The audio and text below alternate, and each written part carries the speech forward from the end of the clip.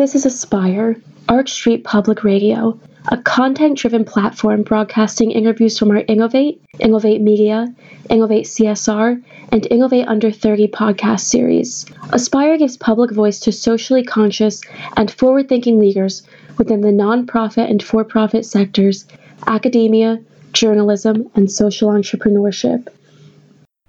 Today, our guest is Dana Mortenson, co-founder and executive director of World Savvy, with a nonprofit mission to prepare the next generation of leaders to learn, work, and thrive as responsible global citizens in the 21st century, and to support systemic change in K-12 education, to provide every student in every classroom with the knowledge, skills, values, and attitudes to be leaders and change makers in their diverse communities, locally and globally.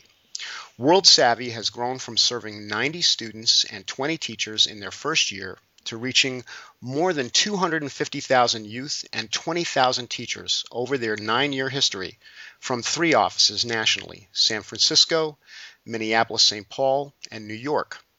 Dana has earned a master's degree in international affairs from Columbia University and a bachelor's in international relations from Connecticut College. Among her many honors, Dana was awarded an Ashoka Fellowship in 2011, an experience we share, and in 2010 received the New Leaders Council 40 Under 40 Award for Entrepreneurship. Dana, thank you so much for joining us today. I'd like to begin by asking you to tell us about the passion that drove you to start World Savvy and the story of how your work got underway. Sure. And thank you so much for having me. It's a pleasure to be able to talk about the work, especially with someone who I admire so much in the field as well. So thank you. My passion for World Savvy really, my passion for international issues, I should say, started at quite a young age. I did not have a K-12 experience that really embedded much, at least in any depth, knowledge about the world and global issues. But my parents, in particular my dad, who was a sociologist and he had lived and worked in Africa, were very involved in politics and international issues, and it was very much a part of the dialogue growing up. And so I became interested in those issues at a pretty young age and sort of knew that's what I wanted to continue on and study. But I was really much more focused on foreign policy. I thought I would end up, I think at some point in my young life, I probably wanted to be the first female president. But I ended up finishing undergrad. And when I got to graduate school, I took a bit of a turn. I started to focus less on foreign policy and more on development issues, poverty and development. And I met my dear friend Madiha Murshid when I got to graduate school, and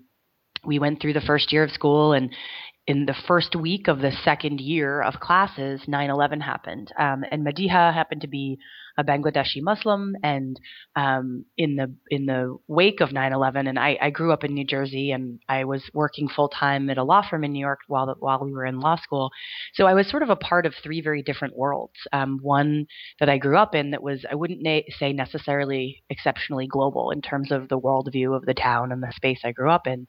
And then I was working at a large law firm and supervising a group of folks, many of whom had sort of grown up in and around the 5 boroughs of New York and not left very often. And then I was sitting in class next to Rwandans and Palestinians and people from South Asia and Africa, all over the world, who had such really rich lived experience. And in the wake of 9/11, in the couple months that followed, obviously that was a tragedy of enormous proportions, but there was also a very really dark xenophobic backlash that lots of people knew about, but living in New York City and particularly being as close as I was with Madiha, she was victimized by that. I mean, she was subjected to some, verbal abuse and other things in New York at the time that were really shameful, because I had come to know Madiha. Madiha's worldview is really effortlessly global, and she's extremely passionate and committed to serving others and to a sense of the world where we're all connected and we all support and lift each other up. And so to see her being treated that way was something that touched me and motivated me. And we started having a lot of discussions. And what was interesting about it is Madiha grew up throughout the Middle East, went to high school in Singapore and ended up in the US for college. And her reaction to this treatment was she was actually more empathetic. While I I felt angry, I felt ashamed. And Madiha was incredibly empathetic. I think there was a part of her that knew that this was motivated by fear, and in many instances motivated by misunderstanding or a lack of knowledge or a lack of exposure potentially. And so we started a long series of conversations, and the work I had been studying, the issues I had been studying, started to feel very much like a Band-Aid. Talking about policy and international policy felt very hollow to me when I was looking around thinking, what kind of a citizenry are we developing? Are we really building at scale the kinds of citizens who are able to capably and responsibly engage in dialogue about what it means to be part of a global community? We, at the time, certainly, this is 11 years ago, did not have very much in K-12 education that taught young people about the world, or beyond the knowledge piece, taught them skills to interact and collaborate and correspond and communicate with people across cultures and from different backgrounds, or the values and attitudes and behaviors that would lead to sort of being a responsible global citizen. And so that was the driving motivation, is sort of to solve this problem. We looked around and felt extremely afraid for our national security, our ability to be able to participate in a global economy that was increasingly interconnected, and our workforce was increasingly underprepared, and just peace and harmony on even a very local level. You saw census data trending towards much more ethnically and culturally diverse local communities wherever you lived in the United States, and you still had people that were just really unprepared in so many ways for that. So World Savvy grew from that experience, and the passion was fueled by this idea that in the 21st century, our K-12 education system, we shouldn't have to call it global education. It should be implied. One of the foundational ways of defining a quality education should include being globally competent, being prepared to enter the world that we live, which is, inarguably interconnected and interdependent. So that was sort of the story behind how we got where we were. And really that same passion fuels me today. I think that there's, while we've made tremendous strides, there certainly continues to be tremendous areas of opportunity and a lot more work to be done. Such an inspiring story. And one of the key themes there is this idea that we think perhaps in the past we've thought of foreign policy or knowledge of the world as being a specialty or a luxury. And what you're really saying in your work is that this is a fundamental competence that every young person should have as they develop in order to be an effective global citizen. Am I hearing that right? Absolutely. I think we've worked so hard, and to your point, really moving this from a nice to have to a need to have. This really for a long time was seen as, and I have no interest actually in this becoming the next acronym in education. I really do fundamentally believe this should be a framing mechanism, a lens through which the way we educate young people is filtered, that we're doing this in math and science and social studies, and that it's robust, that it's not just about the knowledge, but it's reinforcing the skill set. And because it's essential. It's, we did a market research study last summer, and 80% of the 18 to 24-year-old Americans that were polled, who are all high school graduates, said that their jobs were becoming more global in nature. 60% of them said they'd be better employees if they had a stronger understanding of different world cultures and could work with other people. The people who had exposure to this kind of learning were more likely to vote in national and local elections, to volunteer, to seek out news and information about world events. Literally in every sense of the word, they were more engaged citizens. They were sort of more actively involved in not only their local communities, but in issues that affect us all, whether that's in our backyard or it's across the globe. So I think 100% there's an urgency that for a long time was really seen as a, maybe we can add this on or supplement it in the curriculum as opposed to something fundamental. It's just fascinating to see so many of the issues that you're talking about be echoed right now in the media. We're having this conversation in the wake of the attacks in Boston, and so many of the same kinds of dynamics are rising up in terms of people, for example, not understanding, where Chechnya is, and not understanding who these people are, and right. And then, of course, unfortunately, all the kind of prejudice that you see from people not having that background. And then the other thing that I often think about and that your work really reinforces is that you need a level of background knowledge to be able to be a critical thinker in terms of analyzing the information flow that you're getting from media. Otherwise, you just can be seduced by people who are giving you partial views of a situation. Oh, 100%. And, I had this conversation because a lot of what we do, we support students through programming and we do international exchange programs, but a lot of what we do is we work with teachers and schools and districts. And when I was growing up and when you were growing up in middle school at that time, because it was what technology allowed, what your teachers told you, the content that was delivered to you within the walls of the classroom was really the totality of what you had access to. I mean, you could go to the library and you certainly got information from experience outside the school walls, but without the internet and without technology, the flow of information coming to you was much more controlled by who the teacher in the room was and how curriculum was designed to be sort of fed to you in a sense. And the reality has changed so drastically. I mean, there are literally no barriers to access to information for young people now. And so the entire role of what we do, of the teacher in the classroom and how we design schools and think about learning, that needs to be central. A central premise must be, okay, how are we teaching, how are we facilitating a learning process that allows students to distill that information, think critically about it, and make responsible choices based on those conclusions. And that's a really different and a really sort of huge challenge in terms of transforming how we think about what an educational environment is and does.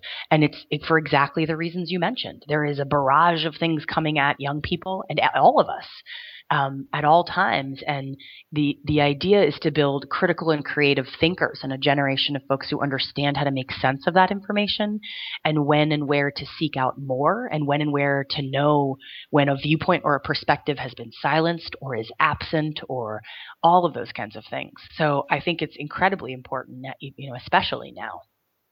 You have a very specific and I believe incisive way of thinking about what global competency is in terms of knowledge and skills and values and behaviors. And I think some of these ideas also have a deep impact on a person's ability to demonstrate empathy in terms of understanding someone else. Can you talk a little bit about that, drill into that concept of global competence and what's inside that package? Yeah, absolutely. So I think, when we first got into the work in the field, and this is something that I have to acknowledge at the outset, is I think global competency is aspirational and I think it's dynamic. And so I think when we talk about defining it and assessing it, which we do all the time, and lots of people are in that space doing the same, we need to keep that front of mind because by its very definition, it implies that as soon as you think you know something, you probably don't, right? It's incumbent upon us all, if we're going to be globally competent, that we continue to be vigilant about listening and learning and incorporating that, and allowing ourselves to have nuanced perspectives on things that are informed by new information and new stakeholders. So, at its core, it really is about how do you become globally competent in a changing world where environments shift fast and information changes and so on. And so the way that we think about the definition of global competency sort of divides into these quadrants. You have knowledge, which, that's a whole range of things like the ability to make connections between historical events and present events, the geographic knowledge, an understanding of history, an understanding of your own identity and context within that history. There's a lot in that bucket. And I think that's where for many years we focused on really kind of trying to understand what students didn't know. We really hammered on that knowledge piece. And while it's important, I think you'd probably agree, it's certainly possible that you could tell me the capital of every country on the planet and every head of state and still be xenophobic or still not be open to other perspectives. And so knowledge is one piece of it. Then you sort of move into the skills section of that. And that's about helping people actually build the capacity and the skill set to be able to collaborate with others from diverse backgrounds, communication skills, cross-cultural communication skills, but just communication skills, even research skills in that new environment I described. This idea that there's a barrage of information. What does critical thinking look like in that space? And so then, and there's a whole range of other skills, being able to understand or identify multiple perspectives in a given situation. And what you want to do is and I like to use a sort of particular strand as an example, is taking that to the next quadrant of values and attitudes. So if as a skill, you can identify, which perspectives are represented in a given, something written that's been given to you or in a conversation that you're having. Values and attitudes would imply that you place a high value on inclusivity and the ability to access and understand and give credence to those perspectives. So, in other words, you're not just aware of what's at the table. You value the diversity of perspectives, and you're aware when something's missing from that equation. And so, the values and attitudes section of it is really where you sort of dive in a little bit deeper and say, it's great to have knowledge and it's terrific to have skills, but where are you placing a priority? So how does your worldview prioritize the ability to include lots of voices? And then finally in the behaviors quadrant, how does it motivate how you behave? So we had this interesting conversation about the definition of global competency that's been happening on a listserv of educators I'm a part of. And, there's a lot of conversations about, well, who's to say, you can know a lot about the world and then you may use that information to make choices or decisions or behave in a way that we wouldn't all consider to be sort of positive or conducive to global citizenship in a positive way. But the reality is if all these four quadrants are working together and you're sort of building that holistically, the idea is the decision being made or the behavior that's being executed, you might not necessarily agree with it to a T, but that it would be informed by this richness of, I understand the context within which I'm making this decision. I understand the stakeholders involved in this. I know when the stakeholders aren't present at the table or in the dialogue, that I then not only value it, but I behave in a way that I seek out those multiple perspectives so that they can be integrated. Those kinds of things. So when this is all working together, that helps students or helps adults, frankly, figure out how to behave in a globally competent way. So there's a lot of indicators within each of those buckets that we sort of look for. Empathy is certainly a big, huge piece of it. But I think one of the misconceptions about how we define global competency is everyone sort of assumes that, well, that's just, I need to be able to find Iraq on a map. And that's predictive of some things. And so it's evaluated quite a bit. But it's so much deeper. And a lot of it is just sort of basic, very basic things about human understanding and how do you interact with people and how do you understand your own worldview and how self-aware are you about the context within which you make decisions and the bias you bring to conversation and those kinds of things. So I think that's how we all put it together. It was probably a little more rambly than you were looking for, but those quadrants are all kind of always working together in a holistic way when we think about how this works well in a classroom. So that's great. And I think what it really underscores is that your definition or your vision of global competence really includes this powerful element of social and emotional learning and Absolutely. What we would call, 21st century skill set that's so essential for success in any kind of organization or career. So it's really looking at the whole child, quote unquote, and not Absolutely. just building, we're not just teaching people how to take an advanced placement test in international affairs. Absolutely. Right. Absolutely. So we've talked a little bit about your how you got started and also about the vision of global competence. And now maybe we could talk a little bit about the methods of engagement. My understanding is that you really have three things that you do in World Savvy. One is all about youth engagement, one about professional development, and then some consulting services that are critical to the whole vision. And so if you could touch briefly on those, maybe we could start with youth engagement and just tell us practically, how do youth get engaged with World Savvy? What do they actually do? Yeah, so both of our youth engagement programs really use a project-based learning model. And so we're looking to make these kinds of issues really sticky, to allow lots of rigor in the classroom, but also to create a lot of relevance for students so that they can find ways to step into issues that are very complex and that there can be a lot of student-driven inquiry around these complex issues. And so the World Savvy Challenge and the Media and Arts program essentially take a global theme, and we have these themes that run for 3-year cycles. So we're just completing the sustainable communities theme, and we're coming into a new theme of population and progress. And the themes are meant to be extremely roomy. So the sustainable communities theme was meant to have students have a chance to tap into the environmental, economic, social, cultural implications of what it means to build and sustain thriving communities that benefit all. And so we had students looking at a range of environmental issues, as you might imagine, but we also had students looking at things. We had in North High School here in Minneapolis, we had a group of students that examined teenage pregnancy. And and they did that in a variety of areas of the world, which is a requirement of all these programs, but they spent the year kind of examining how that had impacted their own community, and can you have a sustainable community if you have a certain percentage of the population who are children having children. And so they approach it in lots of different ways. And so in these two youth programs, students spend the year diving very deeply into this theme and essentially choosing a focus that resonates with them. So in the World Savvy Challenge, it's embedded in the classroom. It's a project-based learning model. So they're researching the theme, they're picking a subtopic, and then they work in teams with other students in their class to present solutions at a local, national, and global level to the subtopic that they have picked out. And so there is a culminating event. This program also runs online now outside of the cities where we are, and also sometimes parallel in the classrooms where these students are.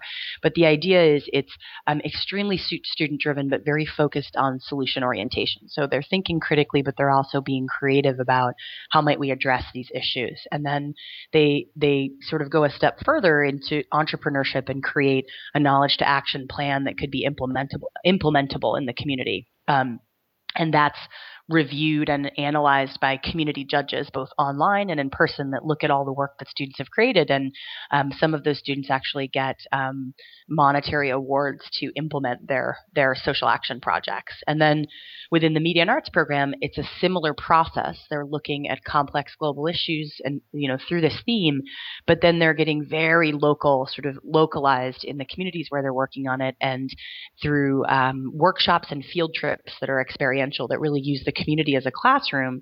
They're introduced to the themes, and they're creating visual and performing arts and media that reflect perspectives on those themes. So the outcomes in the art program are just different. They are creative expressions through the arts of what these students have to say about these issues of consequence. And then most recently in youth engagement, we've partnered with the Department of State a few times to bring groups of students on immersive educational trips to exchanges to Bangladesh 2 years in a row to look at climate.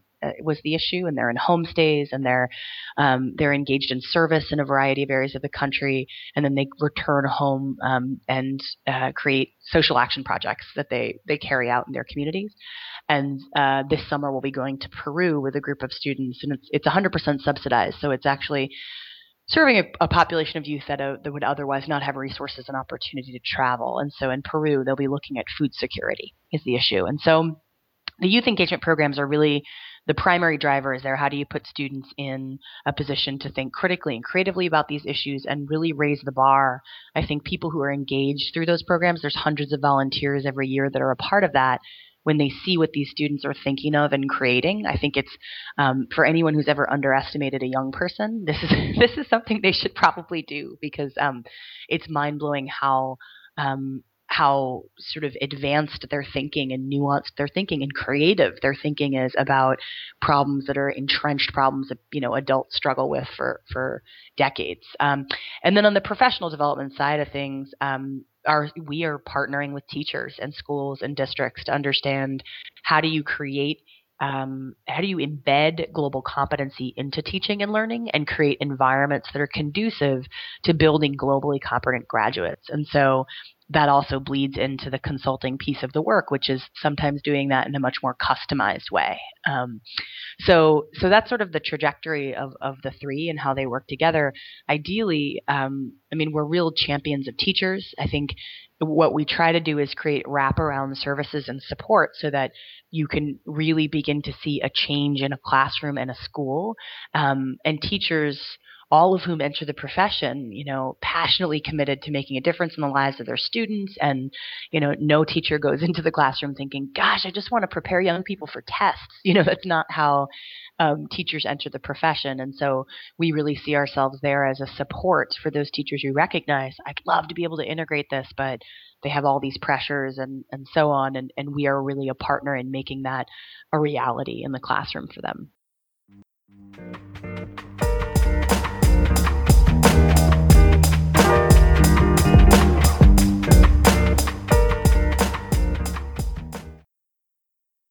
This Innovate series features dialogue with some of the most influential advocates for changing our world.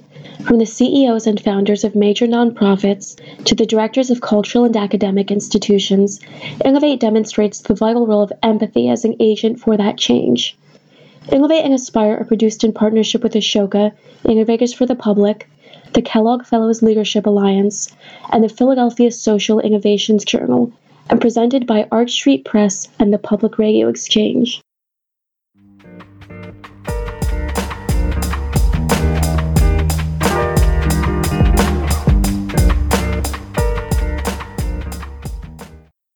We now return to our Innovate interview with David Castro and Dana Mortenson, founder and CEO of World Savvy. So the vision is not just to have students that are globally competent, but also to have educators and educational leaders who have that same level of global competence and can build supportive programming throughout the whole institution toward that end. Am I hearing that right? It's critical. It's critical. And to that end, we have just launched, or we will launch in January 2014, but are in development for the first online global competency certification for in-service teachers and school leaders in partnership with Columbia University Teachers College. So next January, we'll have the ability through an online program that's an 18-month certification program to really have teachers coming in. They'll be doing academic coursework, global field work, and then these collaborative practice groups with interdisciplinary groups of teachers, so that they can come out the other side with really robust support to make their classrooms look different, and help them embed this. So yeah, it's critical. It's a huge piece. Wow, that's really terrific. These professional development institutes, are they offered regionally, or do you actually parachute them into specific schools? How does that work at a practical level? Yeah, great question. So in the regions where we are, they're offered as a matter of course. They're offered periodically throughout this year. I think they'll be offered quarterly. So in San Francisco, in New York, and Minneapolis, it's just a part of core offering where, teachers from anywhere can come to us.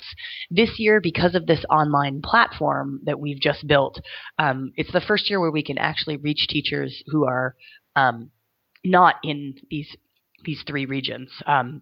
So there's going to be a lot of online professional development offerings, but then we also do our institutes in other spots when we're invited to. So our outreach strategy is becoming a little bit more proactive outside of the anchor cities where we've been located. And so this year you will find institutes in a variety of other cities that we're looking at. And then we go to schools and districts where they've made this a priority and they invite us to be there, and we can do that anywhere. I want to shift the lens a little bit explicitly towards empathy. As you know, Ashoka is involved in promoting empathy education around the globe at the moment, and really taking a deep look at the work of fellows around the world who are promoting empathy-related education and projects. And obviously, the story that you told about 9/11 and your relationship with a Muslim person, and then your empathy for this person, it's sort of key to the whole story of World Savvy, and the theme cuts across all your work, because when someone's globally competent, it would seem that they are much more likely to have an empathetic understanding or an empathic understanding of someone that is from a different background. I wonder if you could just talk a little bit about empathy in your work, what it means to you and the students, and how you see the role of empathy education specifically in this conversation about global competence. Yeah. Gosh, I could talk about this forever. I think as I think about consolidating the thought, and I've had a couple of recent conversations and sort of things that have sparked even additional thinking about this, but empathy is critical. It's sort of it's a foundation of global competency. And I think about in the past when people thought about use the word tolerance a lot. I think of tolerance or awareness as sort of this first step of, I'm aware that this perspective is there, that you see things this way, and I will allow you I will allow you to think what you think, and that empathy is sort of this transcendence. It's the ability to go well beyond that, that sort of modality to say, I have the ability to deeply understand the perspective of another, and that I allow that to inform how I see the world and how I make choices and how I interact with others. And that it helps me to remain conscious of the impact of what I say and what I do and how I behave in any given environment. And so I think it's essential for global competency, but it's just sort of essential for really, really sort of quality interpersonal relationships. And one of the things that I think with global issues happens quite frequently in this country, and I don't think it's just specific to the United States, but it's where we have the most experiences. There was a piece on Minnesota Public Radio as I was driving in today about how we view race in this country and think about it. And there was an anthropologist talking about binary opposition, that with issues like race, we tend to dig in our heels and we see things a certain way. And if another person doesn't, it's a very difficult subject to meet people in the middle on. And I think one of the things about empathy in the context of global competency is that we do have a tendency, or I have seen a tendency, if you sort of follow news and public reaction to issues, to really want there to be a right and a wrong in every situation, and to want issues to be very black and white, the good and the evil. And the reality about most of the issues that we deal with, and when I say we, I don't just mean World Savvy, I mean as a globe, what we're facing, what the world is facing in terms of the challenges that are out there are incredibly complex.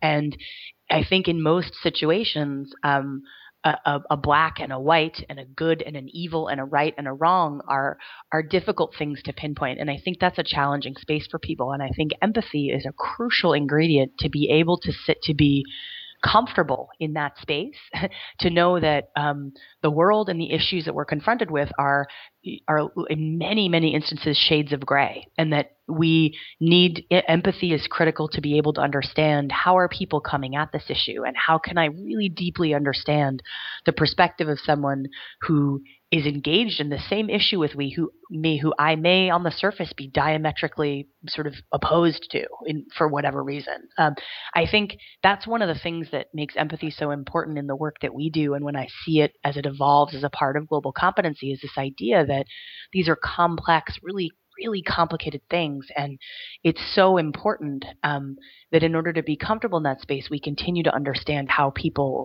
others approach issues, and how others, their own rich backgrounds and experience, contribute to the way that they think and see the world, since we're in it together, So that's sort of what's been on my mind lately, because I see it manifested pretty frequently in the work. Just so profound what you just said. And I think that so much of that learning can only happen in a project-based environment where there's real experiential stuff happening and where there's really encounter. When I think one of the things that depresses me is when, and I see this with my own children, where knowledge is reduced to this multiple choice test, and it's just drained of the human experience, and then all the opportunity for that kind of really deep learning about complexity and perspective, and that leads to the insight that yes, it's a world community, and we're all members, and we affect each other, in ways that are very hard to understand. You can't access that without having a much more diverse and engaging way of learning than what we're doing in most schools today, unfortunately. Oh, gosh, 100%. Yeah. Yeah. So tell me, I'd like to look towards the future.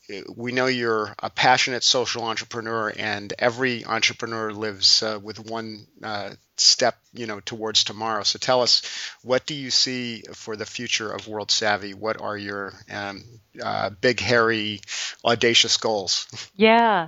Well, I think, from starting with at the very, very kind of 30,000 foot level, the vision is really, I would like to wake up 10 years from now and to have global competency be an assumed, a prioritized and foundational piece of how we define a quality education, so that it's assumed when high school graduates leave leave and go off into the world in whatever capacity they do, that global competency is something that we sort of expect and require of education. And so I think moving toward that goal, and really we're in this bucket of a group of global education organizations now, but I guess what I'd like to be is I'd like to be able to drop the global, because it's implied in everything that we do, because I think it has to be. So that's at a high level what we're moving towards. And then specifically our kind of big, hairy, audacious goals are we're in the process of becoming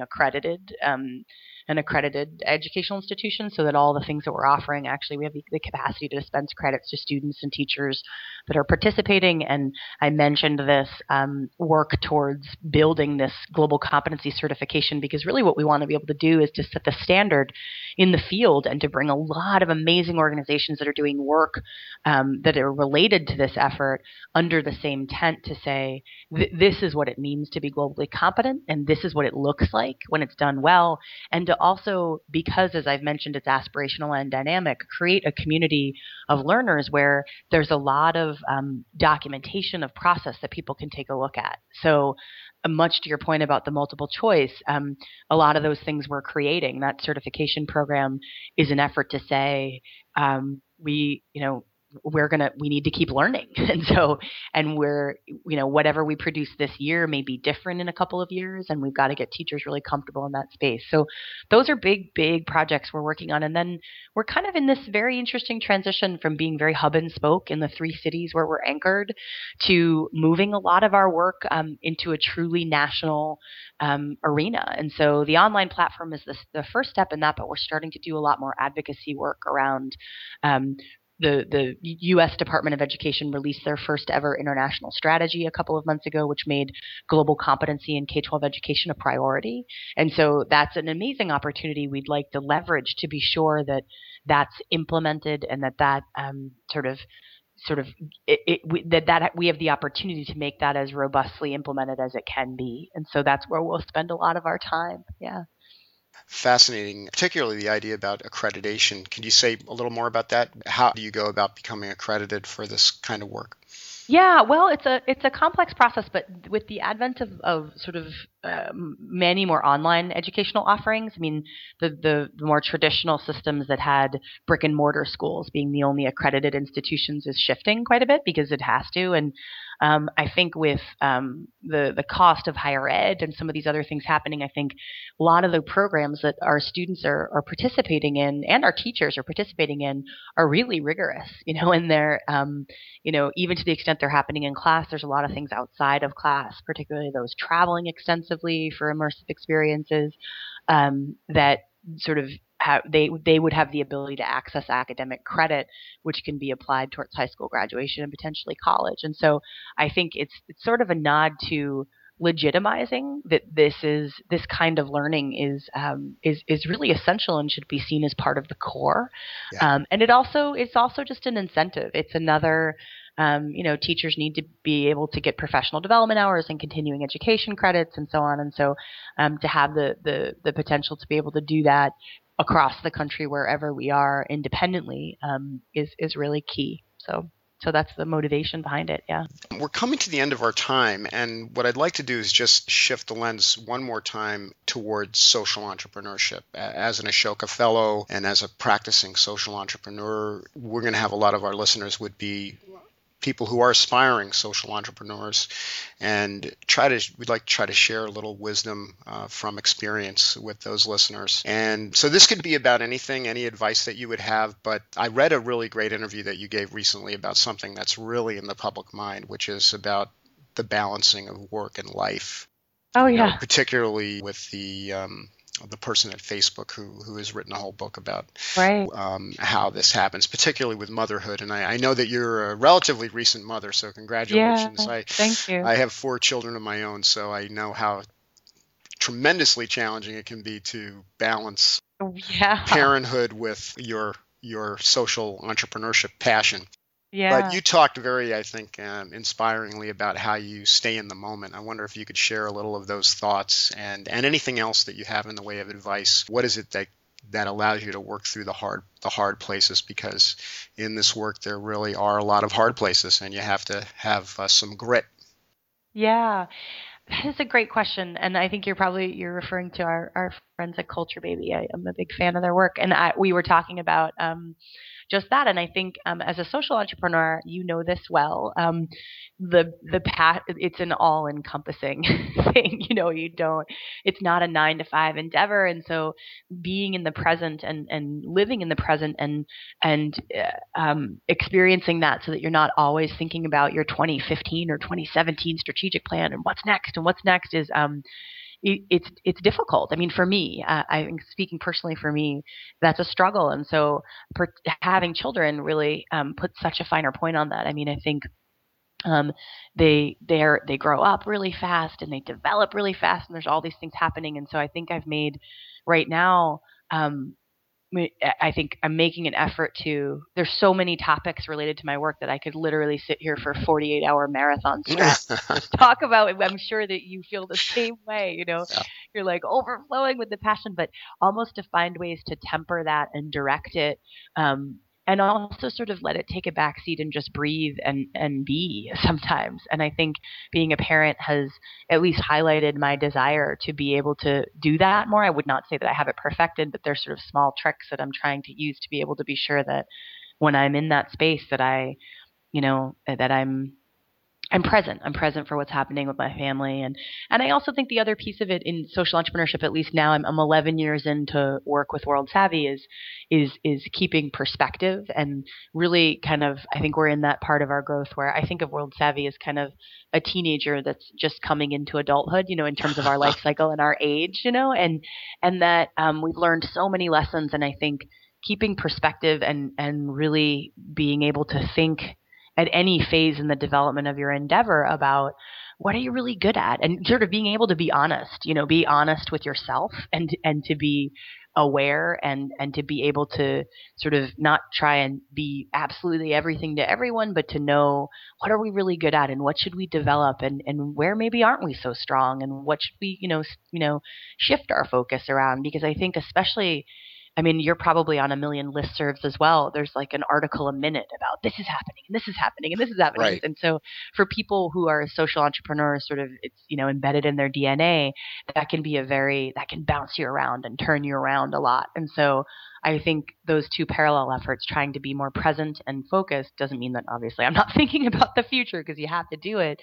But trying to sort of be honest and have a lot of perspective about where we are at any given point and what we should take on and what we can do really well. So, that's again a subject I could talk about for a really long time. But I think it's important because I think I don't feel people talk a lot about burnout, but I think if you're a social entrepreneur, like it never really crosses. I mean, certainly, I guess it's crossed my mind at different times, but what propels me and what probably compels you to do your work as well is like there seems to be this sort of unending source of like, and when I tend to get run down at different areas of the work, like there are areas of my work that would run me down more than others. I really look to building a team that can lift us up and lift the work up because it's not a one woman show by any means. We've got an amazing team behind all the work. So that's another thing that I'm really trying to focus on doing as well. So important. And I think those two ideas are so related. The idea that having children can really be a very humbling experience because it introduces you to your limitations. But there is a huge opportunity zone in your limitations because a personal limit is always a chance to build a stronger team. So that is. So and I think you touched on humility, but I would say to future entrepreneurs or even current, like I talk to a lot of people who are starting up initiatives and kind of getting into the field. And I think that's something that you really want to hang on to. Like it's humbling. What we do is humbling. There is so much to learn and, the learning curve is inverted. And I think if you lose the humility, you actually stop, you cease to be able to really listen and learn to things that would help you do what you do better. And it can really trip you up as a social entrepreneur. And so I think that's a really key thread as well. Well, this has been a terrific conversation, Dana, and people who want to support your work can find you at worldsavvy.org. And also on Facebook. Are you on Facebook? Yes, we sure are, yeah. Okay. And we'll put up those links on our podcast webpage as well. It's been a real pleasure to speak with you, and thank you so much for your leadership in this critical work and for being our guest today. And thank you so much. I'm such a big fan of your work as well. It was a pleasure. Thank you. Thank you for joining us today. Our library of interviews and a range of further resources may be found at archstreetpress.org or prx.org.